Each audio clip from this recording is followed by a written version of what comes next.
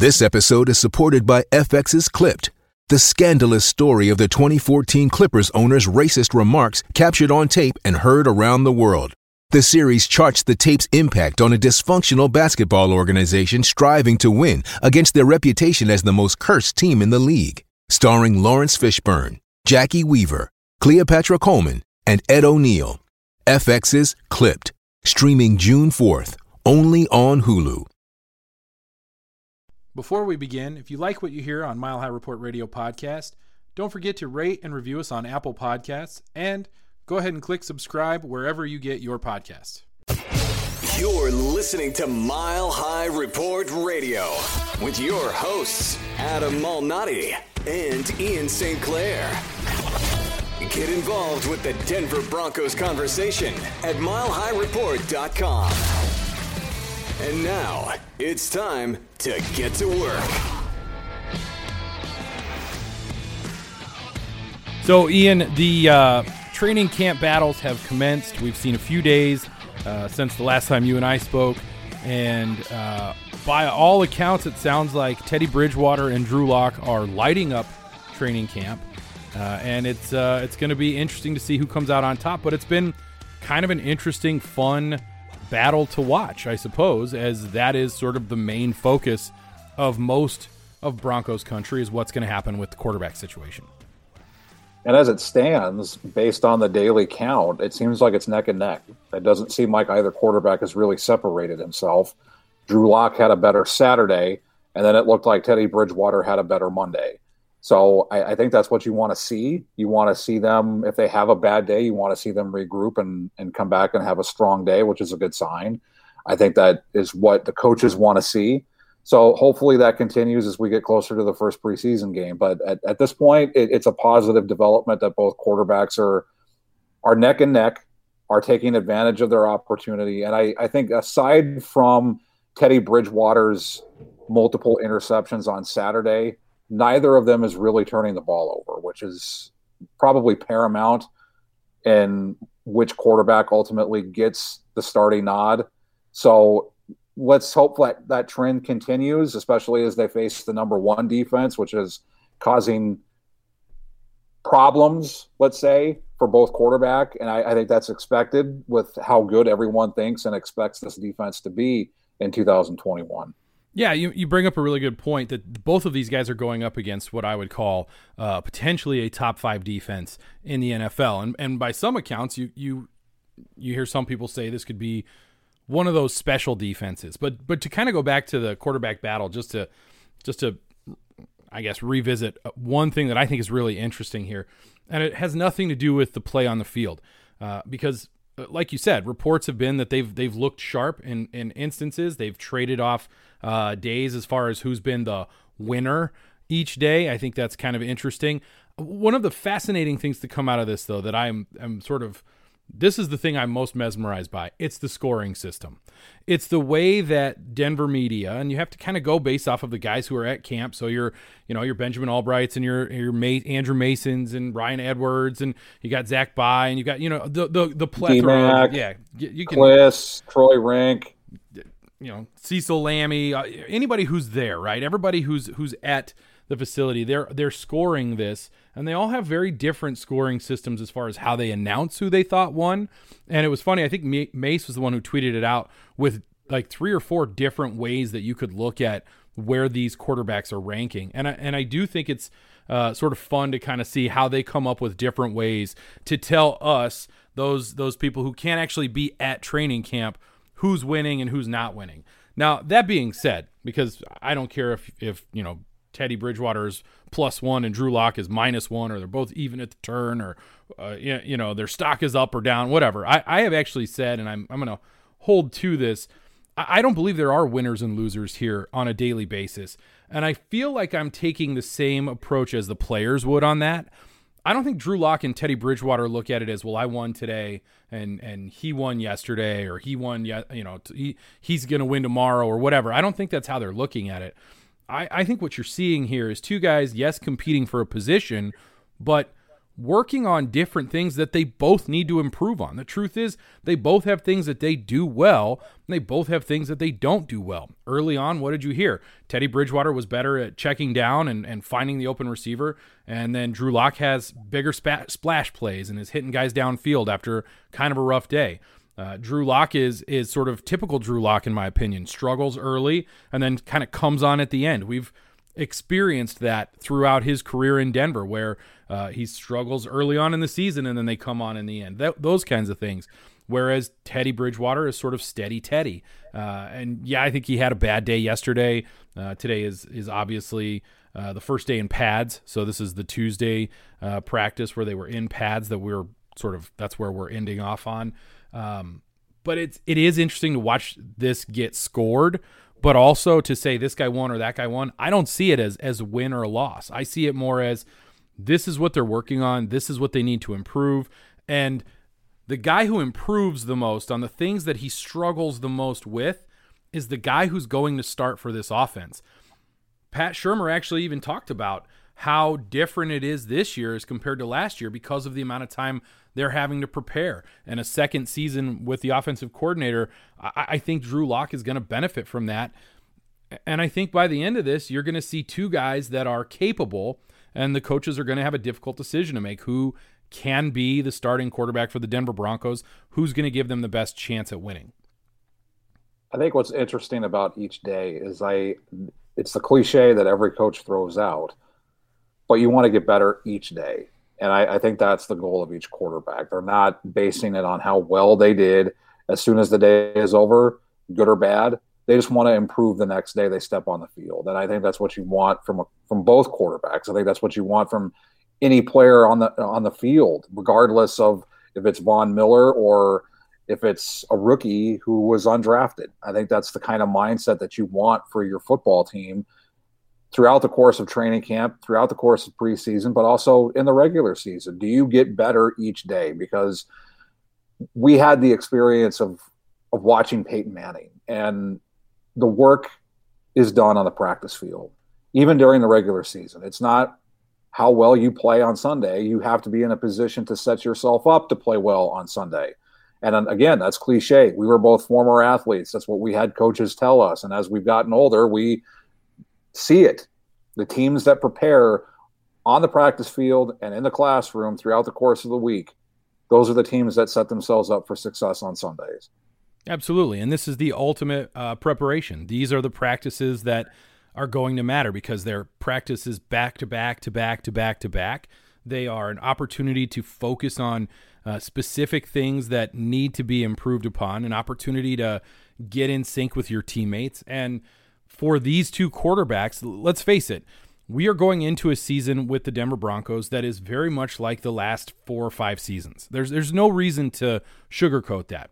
The quarterback situation is not good. And I'm not saying that to be negative here. And I'm not moaning, Ian, I'm not moaning, but I am pointing out that it is the same situation as it has been, and nothing has changed except for a little bit of continuity with Drew Lock. Now, I'm not saying that puts him ahead or behind, but I think it gives the team a sense of continuity that they haven't really had a chance to enjoy.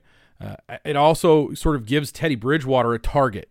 And so whoever comes out on top, it will be because the two of them have worked their way to a position where one of them is going to eventually have to beat the other one. I know I just said there are no winners and losers. There will be eventually. I just don't think there are any right now. That's the whole point of that.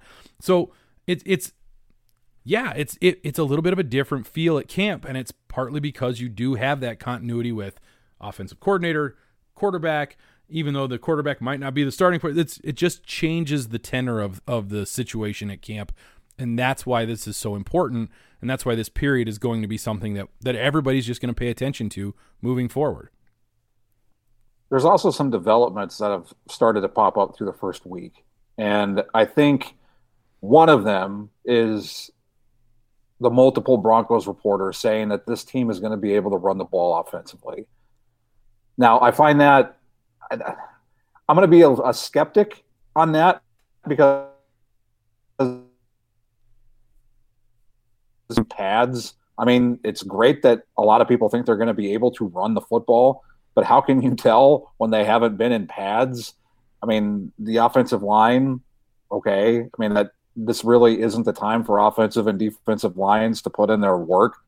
That's going to come in the preseason when they actually face different opponents. And when they get the scrimmages with the Vikings, I think that'll be a really good indication on whether or not this team is going to be able to run the football. So I'm a skeptic on that. I hope it's the case, because if the Broncos are able to run the football with these kind of weapons that we've all talked about over the course of the offseason, with Courtland Sutton and Tim Patrick and Jerry Jeudy and KJ Hamler and Noah Fant and Albert Okwuegbunam, now Javonte Williams with Melvin Gordon in the backfield, if they can run the football, that will set up the whole offense, because I mean, it just goes without saying. But if they are able to run the football, and this is going to be a run-heavy offense, Scotty has said this, and he's taken care of the daily reports from Mile High Report for training camp.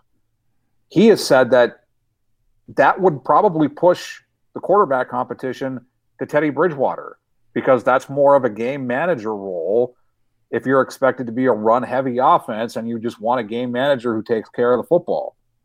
So I actually like your point on that, but I'm gonna go counter to that a little bit. And I don't have a horse in this race. I've said several times, I don't care who wins this battle. I just want the guy who is going to give the team the best opportunity to be the guy who starts. That would be my preference. I think it would be everybody's preference.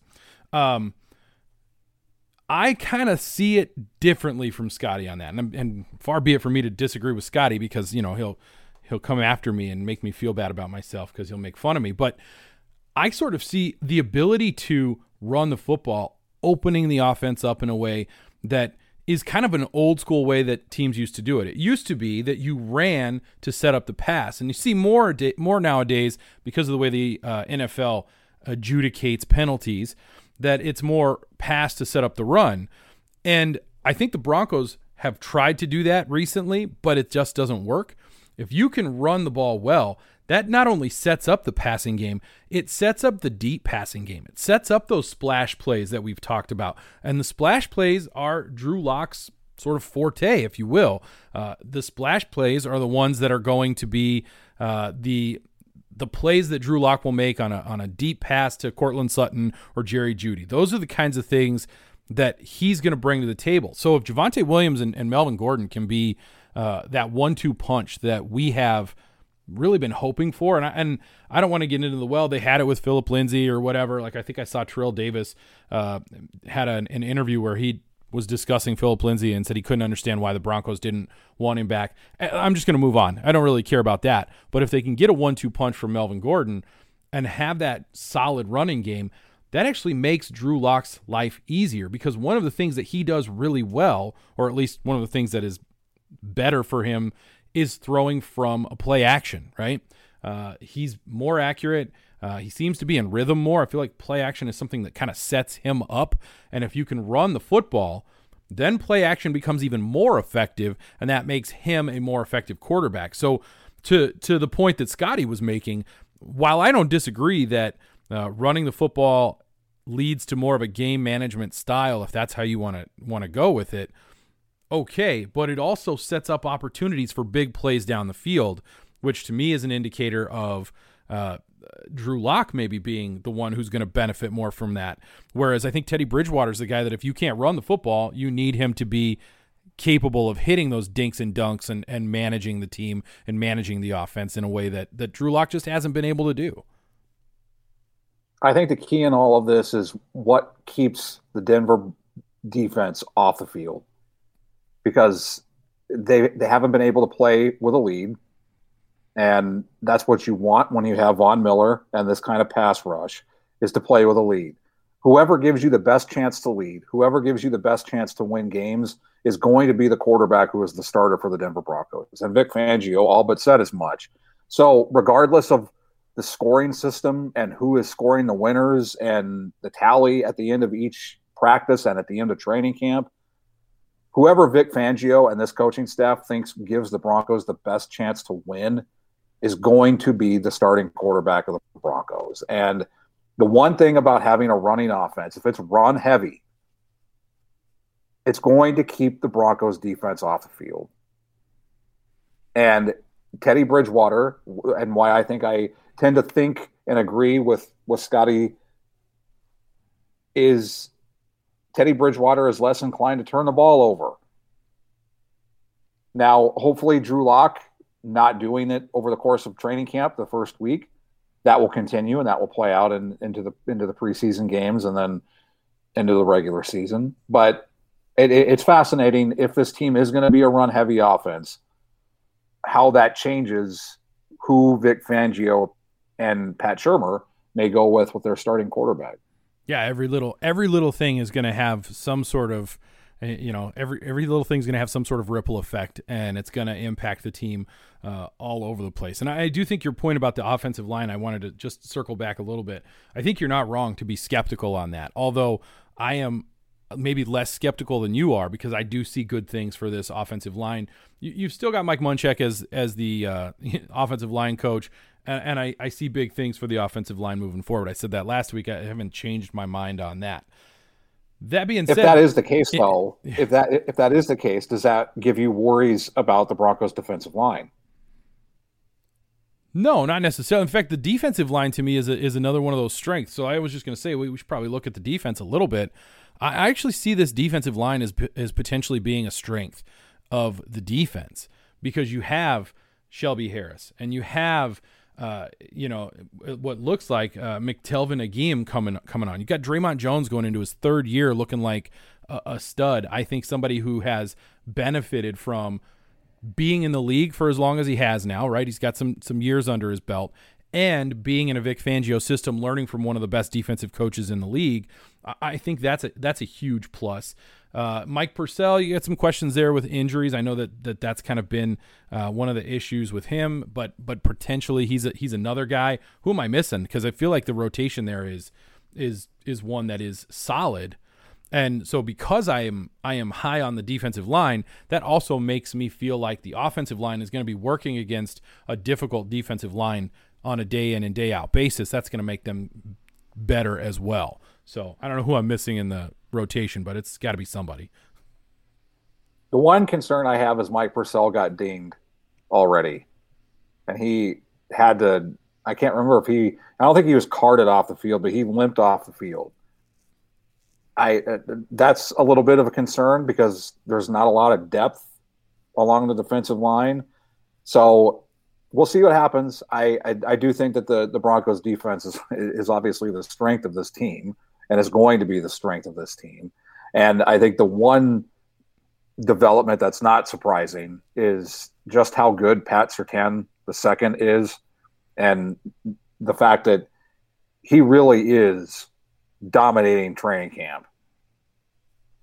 It ends up being like one of those things where as fans we were all sort of hoping for that quarterback of the future with that pick. If it wasn't going to be Aaron Rodgers, and again, I'm not moaning about Aaron Rodgers here. I'm sort of pointing out the fact that it wasn't Aaron Rodgers, and then it also wasn't a quarterback of the future. That's going to be something that hangs over Surtain's head for his entire career. There's no way for him to get away from the fact that the Denver Broncos picked him over a potential quarterback of the future. And I've talked about how I think that makes this particular pick not as good, even though I believe that Surtain's going to be a top cornerback in the league. So him having a good camp, him looking like a stud already, him making a good impression on his teammates, that's one of those things that makes you more comfortable with a pick that maybe you weren't as comfortable with after the draft. And I can fully admit that I was not as comfortable with that draft pick when it ended up being that it wasn't Aaron Rodgers to the Broncos. So now I'm wondering why they didn't take a quarterback. But as he plays and as the news comes out that he's one of those guys that is clearly, let's go back to the analogy of winning. He seems to be winning every day. That's a big deal. That is a good thing. That is something that makes me a little more comfortable with that pick. And he is going to, like I said, always play with that sort of, should it have been a quarterback instead of Pat Surtain, Pat Surtain II? Maybe it should have. So maybe that's a chip on his shoulder that he will play with, and he will always sort of have that ability to sort of, I don't know, just be a great cornerback because it sounds like he is. And it also sounds like the cornerback situation in Denver is stacked. Not just PS2, but you've got you've got Bryce Callahan looking like he's healthy. You've got Ronald Darby, who they just gave money to. Kyle Fuller, who is a veteran who's played in Fangio's system. You've got solid defensive backs of course Justin Simmons and Kareem Jackson as well. So that's a strength of this team, and PS2 in with that group means that he's going to be playing with good players, and he might be one of the best of that group already, which means he's only going to get better. And by the time he's done, he might be one of the best we've ever seen. Look at me making a sort of a prognostication about where PS2's career could go. The other development is that Jerry Jeudy has apparently looked like wide receiver 1 for the offense. Yeah, how did we say it? The only guy that has given PS2 any problems is Jerry Jeudy. So there you go. I got that right. And that's a positive development given how good Surtain has looked, as we just said. Yeah, and again, you kind of go back to these units. The defensive back unit looks like a stud unit. And on the other side, the wide receiver unit also looks like a stud unit. And you brought him up, Cortland Sutton, Jerry Jeudy, Tim Patrick, KJ Hamler, and then throw in the tight ends with Noah Fant and Albert O. There is talent on both sides of the football, and not just a little bit. There is a lot of talent. There is a lot of potential, and I'm going to say this to you right now, and I was really trying hard not to admit to it. I'm kind of getting excited about Broncos football, and maybe it's just because we haven't had football in so long. Maybe it's because they were so bad last year. I can't imagine they'll be any worse this year, but I'm kind of getting excited and sort of starting to feel like a fan, I'm like getting a little giddy. I know I am a fan, but you know what I'm saying? I'm getting a little giddy about it when I told myself I wouldn't do that. The other thing that is a positive, and we've touched on the offensive line, is according to Andrew Mason, who said this last week, and I wrote about it for Horse Tracks on Sunday, is Lloyd Cushenberry looks to be much improved. And for all the talk that there could be a possible battle for the starting center spot with Quinn Meniers, Andrew Mason says that there isn't a competition. Cush is the guy. And Fangio actually touched on this on Monday after practice. And if that's the case, that's huge for the Broncos, because that was one of the biggest question marks, at least offensively and at the offensive line, was center. Would Cushenberry be able to take the next step after a tough rookie season? Yeah, because he did struggle in his rookie year. And we talked a lot last year about him as a draft pick. And you and I both were very high. You were higher than I was on Cush. But where he was picked and the fact that they got him with a third-round selection when he probably graded out as a low first-round, high second-round pick, it was the steal of the draft. But then it just didn't play out in 2020 like most of us had expected it to. We tend to forget as people who watch the game that a kid that's drafted is still a kid and is still coming into a situation where the game is a lot faster. The players that you play against are always better than they were when you were playing at LSU or when you were playing at wherever, right? And so the adjustment to the game itself takes a little while. That's why some people might say maybe we should temper our excitement about Patrick Surtain. Sure, if you want to, Patrick Surtain and your excitement, temper it if you want to. I don't know, but Cushenberry is a good example of he was supposed to be a stud. He wasn't really a stud, but maybe he just needed a year to get himself acclimated, and now he's going to be a stud. It takes a while.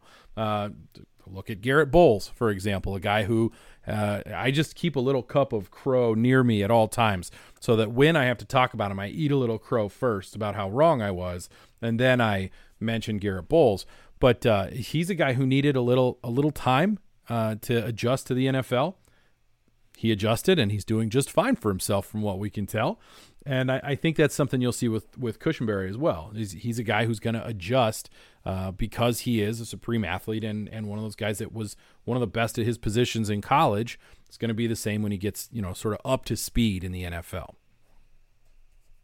So as we get into basically the 1 week anniversary of the start of training camp, I'm curious to see how these developments over the next week and then heading into the first preseason game and then the joint practices with the Minnesota Vikings. I'm curious to see what happens. Like, do these trends continue? Do they build on them? Are there any concerns that pop up over the course of the week? And that's one thing that's kind of disappointing in this, is that for all the talk of the quarterback competition and the guys that are doing well, I don't really get a sense of, well, what are they not doing well? And I go back to when I was a writer early in my career, and I had editors when I did feature stories say, this is a great story, but you're just focusing on all the good and all the positive. Where's the struggle? And that's what I think that's what's missing from the story of Broncos training camp for the first week. Where's the struggle? Because you said that you're getting hyped.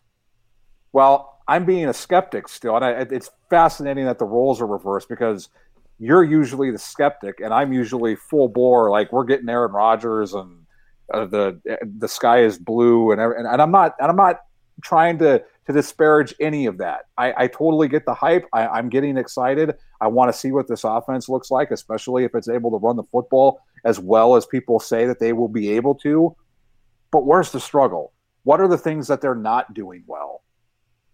That's a good point, because I think that when you write a good story, and if you think about like the hero's journey archetype, there's got to be a struggle. There has to be a something to overcome, so that when you do cross that threshold, that there is sort of a growth that comes from that. And I do feel like what we will see, just to kind of go with this sort of theme here, I do think we will see some struggles. I don't believe it's all candy canes and rainbows and unicorns and whatnot. I think there's going to be some issues. But the idea, I think that the hype that I'm feeling is more about my sense that they are going to be able to overcome some of those struggles, some of the things that they have been struggling with, because the struggle has been going on since post-Super Bowl, right? Since post-Super Bowl 50, the struggle has been real in Broncos country. And so to me, at least from the fans' perspective, it's all been a struggle. And now you're starting to see perhaps that the building that's been going on over the last 2 or 3 seasons, and I do think it's just the last 2 or 3 seasons in particular, are potentially going to pay off. They're potentially going to work. And I know that it seems silly because we're talking about a division with the Kansas City Chiefs and even the Los Angeles Chargers, if I have to mention. It is Charger season, so we do have to talk about them being good for at least another couple of weeks. But there's competition in the AFC and especially in the AFC West, and so it makes you temper your excitement. But even then, I see that the struggle is leading to something. Will it be a win against Kansas City for the first time since that 2015 season? I hope so. I don't know that I see that in the future, but I hope so. But there is a struggle there. I just don't think it's been shown to us yet. We'll see it. Like you said, we'll see it when they practice with Minnesota. We'll see it in the first preseason, second preseason, and third preseason games. My hope is they don't rumble like the Giants did. That was a crazy story. No fighting. Right, we're all on the same team. We all love each other. No royal rumbles during football practice, but I do think that there's a sense of positivity around this camp that even I was skeptical about a couple days ago. I tweeted about how let's all chill out, and now here I am, super hyped and having a great time. And to give the listeners an idea of how long this struggle has been, Peyton Manning is going to be inducted into the Pro Football Hall of Fame on Sunday when he joins the other class of 2021, including John Lynch. That's how long the struggle has been. So maybe I'm scarred and I need to see it first, but that's part of the reason that I'm a skeptic, is because this is 5 years of this. So I'm into the point where I've gotten hyped before. I was fooled. I'm not doing it again. Understandable, right? Understandable. But I do think it's okay for you to be hyped about this weekend, and you just brought it up, and I think it's something that is an exciting thing for Broncos fans to talk about, right? Broncos country's kind of been waiting for this weekend. If you've if you've been a fan of the Denver Broncos for a long time, like we have, right? We're part of the 40-year club now. Which is crazy. Yeah, I know, right? It's just nuts. But you know that maybe one of the most deserving Denver Broncos who hadn't been inducted into the Hall of Fame is going to be going into the Hall of Fame this weekend, and that's Steve Atwater. Steve Atwater was nominated to the 2020 class, the Centennial class, for the Hall of Fame. And he's going to be inducted on Saturday. Exactly. He will be inducted on Saturday the 7th. So that is the thing that the Hall of Fame is doing, and I kind of like that they're doing it this way. It's a bummer that the class of 2020, right, the Centennial class, didn't get their own year, but I think they're making it work. You get two celebrations in the same weekend. You get the Saturday celebration for the Centennial class, and then you get the Sunday celebration for the class of 2021. And as Bronco fans, we get to be excited because three great Denver Broncos, Steve Atwater, John Lynch, and Peyton Manning, are all being inducted over the course of the weekend. And it's been a nice run. We always have joked about how the Hall of Fame isn't for Denver Broncos. It's still not a complete Hall of Fame, blah, blah, blah, blah, blah. And yes, I still have some gripes about things like Randy Gradishar not being in. You can talk about Tombstone Jackson deserving a spot, but I don't want to make that what this Louis is Wright. about. Louis Wright, absolutely. I don't want to make that this. This is an exciting time for Bronco fans because, first of all around great guy, Steve Atwater, is going to be inducted on Saturday. I guarantee I will be glued to my television for that. Wish I could have made the trip. Just wasn't in the cards this year. And then the next night we get to watch John Lynch and Peyton Manning be inducted as well. So fun, right? A fun weekend for Bronco fans and something that's well-deserved by all of those guys. And I will also say, just to kind of give us a chance to say this, I've softened my stance on John Lynch. I've had people talk to me about the things that he did in the community when he was in Denver and why he was such a great Bronco. And I love your story about how when John Lynch came into the league, he was handed a tape of Steve Atwater by his coaches at the time, Tony Dungy, and said, watch this tape. Herm Edwards. And Herm Edwards. And they said, watch this tape of Steve Atwater, and that's what he did. So the world is round and the circle is somewhat complete if you think about it when you think about that particular setup. And then the GOAT, right? Peyton Manning getting what he deserves, and that is enshrinement in the Hall of Fame. What else can you say? PFM definitely deserves it. I know Colts fans love to say he's an Indianapolis Colt. Yeah, he is, but he lives in Denver, y'all. So, and he retired a Bronco. That's an interesting debate. Would he wear a Colts hat? Like, you know how in Major League Baseball, in the Hall of Fame, you wear the hat of the team that you most represent. Like, I remember when Gary Carter went into the Hall of Fame as a catcher, the debate was, is he going to go in as an Expo or is he going to go in as a Met? And I believe Gary Carter ended up going in as an Expo, and so he's wearing an Expos hat on his plaque. And that was kind of the big deal. We don't really do that in the NFL because they don't have hats on. It's just a bust of their head and their face and whatnot. But would Peyton Manning wear a Denver Broncos hat, or would he wear an Indianapolis Colts hat if they did it like that? That's a fascinating question, because how would he feel about being released by the Colts? Like, they did not believe in him. They obviously, because they drafted Andrew Luck, and he came to Denver, and they gave him second life. So would he view that second life more than his first?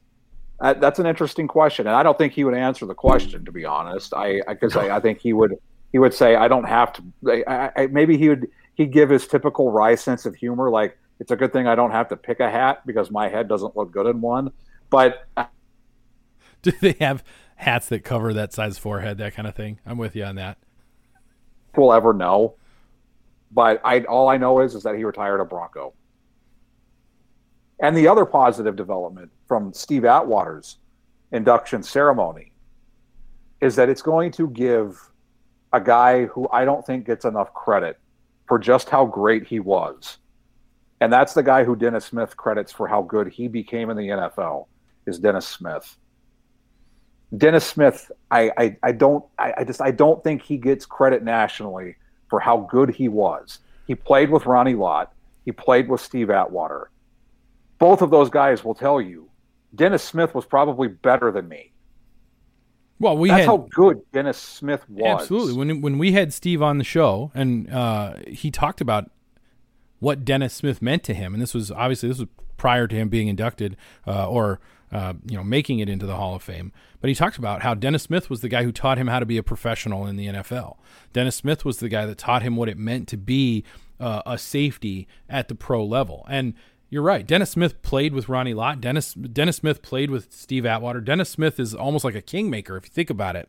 And the deference that Steve has for Dennis, right? The fact that he sees him as that important, it is going to give him a chance to shine a little bit and to shine the light on a character in the NFL who, you're correct, does not get the correct amount of credit for what he was, especially for the Denver Broncos. Thinking about who those Denver Broncos were for so long, Dennis Smith was a big part of that. And it's one of those things where, again, we could go make a list of Broncos who have been passed over, but this is about Steve. This is about John Lynch. This is about Peyton Manning. That's what this is about. And then the other fascinating thing to come out of the Hall of Fame, you mentioned Randy Gradishar.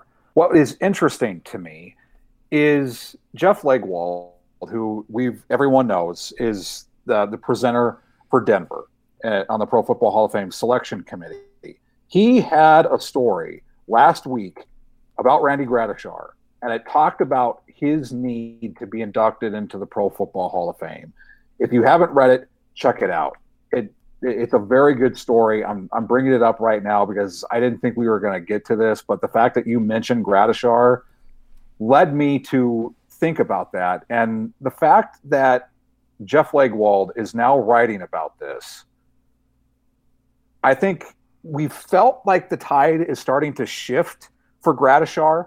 And let's just focus on this for the fact that there is not a member of the Orange Crush defense in Canton. One of the greatest defenses in the history of the NFL. When you talk about, NFL Network does their top 10 defenses of all time. They have those top 10 shows. The Orange Crush is on there, and they're not 10. They're like the 6th or 7th defense on there, which is, I think, a little low, to be honest. And not a single guy from that defense, Louis Wright, Randy Gradishar, Lyle Alzado, Tom Jackson, not one of them is Hall of Fame worthy. That just boggles my. Even the no-name defense has guys in the Hall of Fame. And the thing that is often mentioned about Gradishar is his tackle. And Jeff Legwold touches on this. Some have questioned Gradishar's double-take-worthy tackle totals. He was credited with 2,049 during his 10-year career, given the fact tackles are not an official statistic and have been routinely dismissed given they are handed out with irregular reliability league-wide based on each team's statistics crew. But former Broncos assistant coach Stan Jones, a Hall of Famer as a player with the Chicago Bears, said 5 years before his death in 2010, quote, "I will swear on a stack of Bibles those numbers are correct. I charted those numbers, and there was too much pride, too much talent in that group for those numbers not to be real. Randy made every single one of those tackles." He adds, Legwold, that is, in his story, the late Merlin Olsen, a Hall of Famer, once said he never saw a player make more unassisted stops than Gradishar. And Mike Giddings, whom NFL teams have used for decades to evaluate their players, has said his review shows Gradishar was rated as a blue player, Giddings' highest ranking in 8 of his 10 seasons. Giddings also said in a selection of more than 20 Broncos games he reviewed over multiple seasons, Gradishar averaged just more than 16 tackles per game, a total of more than 2,300 if taken over Gradishar's 10-year career, despite a strike year in 1982. That's a lot of tackles. I think that dunks on anyone who said it's not possible that a guy who played for the Denver Broncos in a cow town that didn't have running electricity, didn't have indoor plumbing or paved streets, had a guy who could create and play defense that way. It dunks on all of them and highlights why it's so criminal he's not in the Pro Football Hall of Fame. You've been listening to Mile High Report Radio. Get involved in the discussion at milehighreport.com. And as always, go Broncos.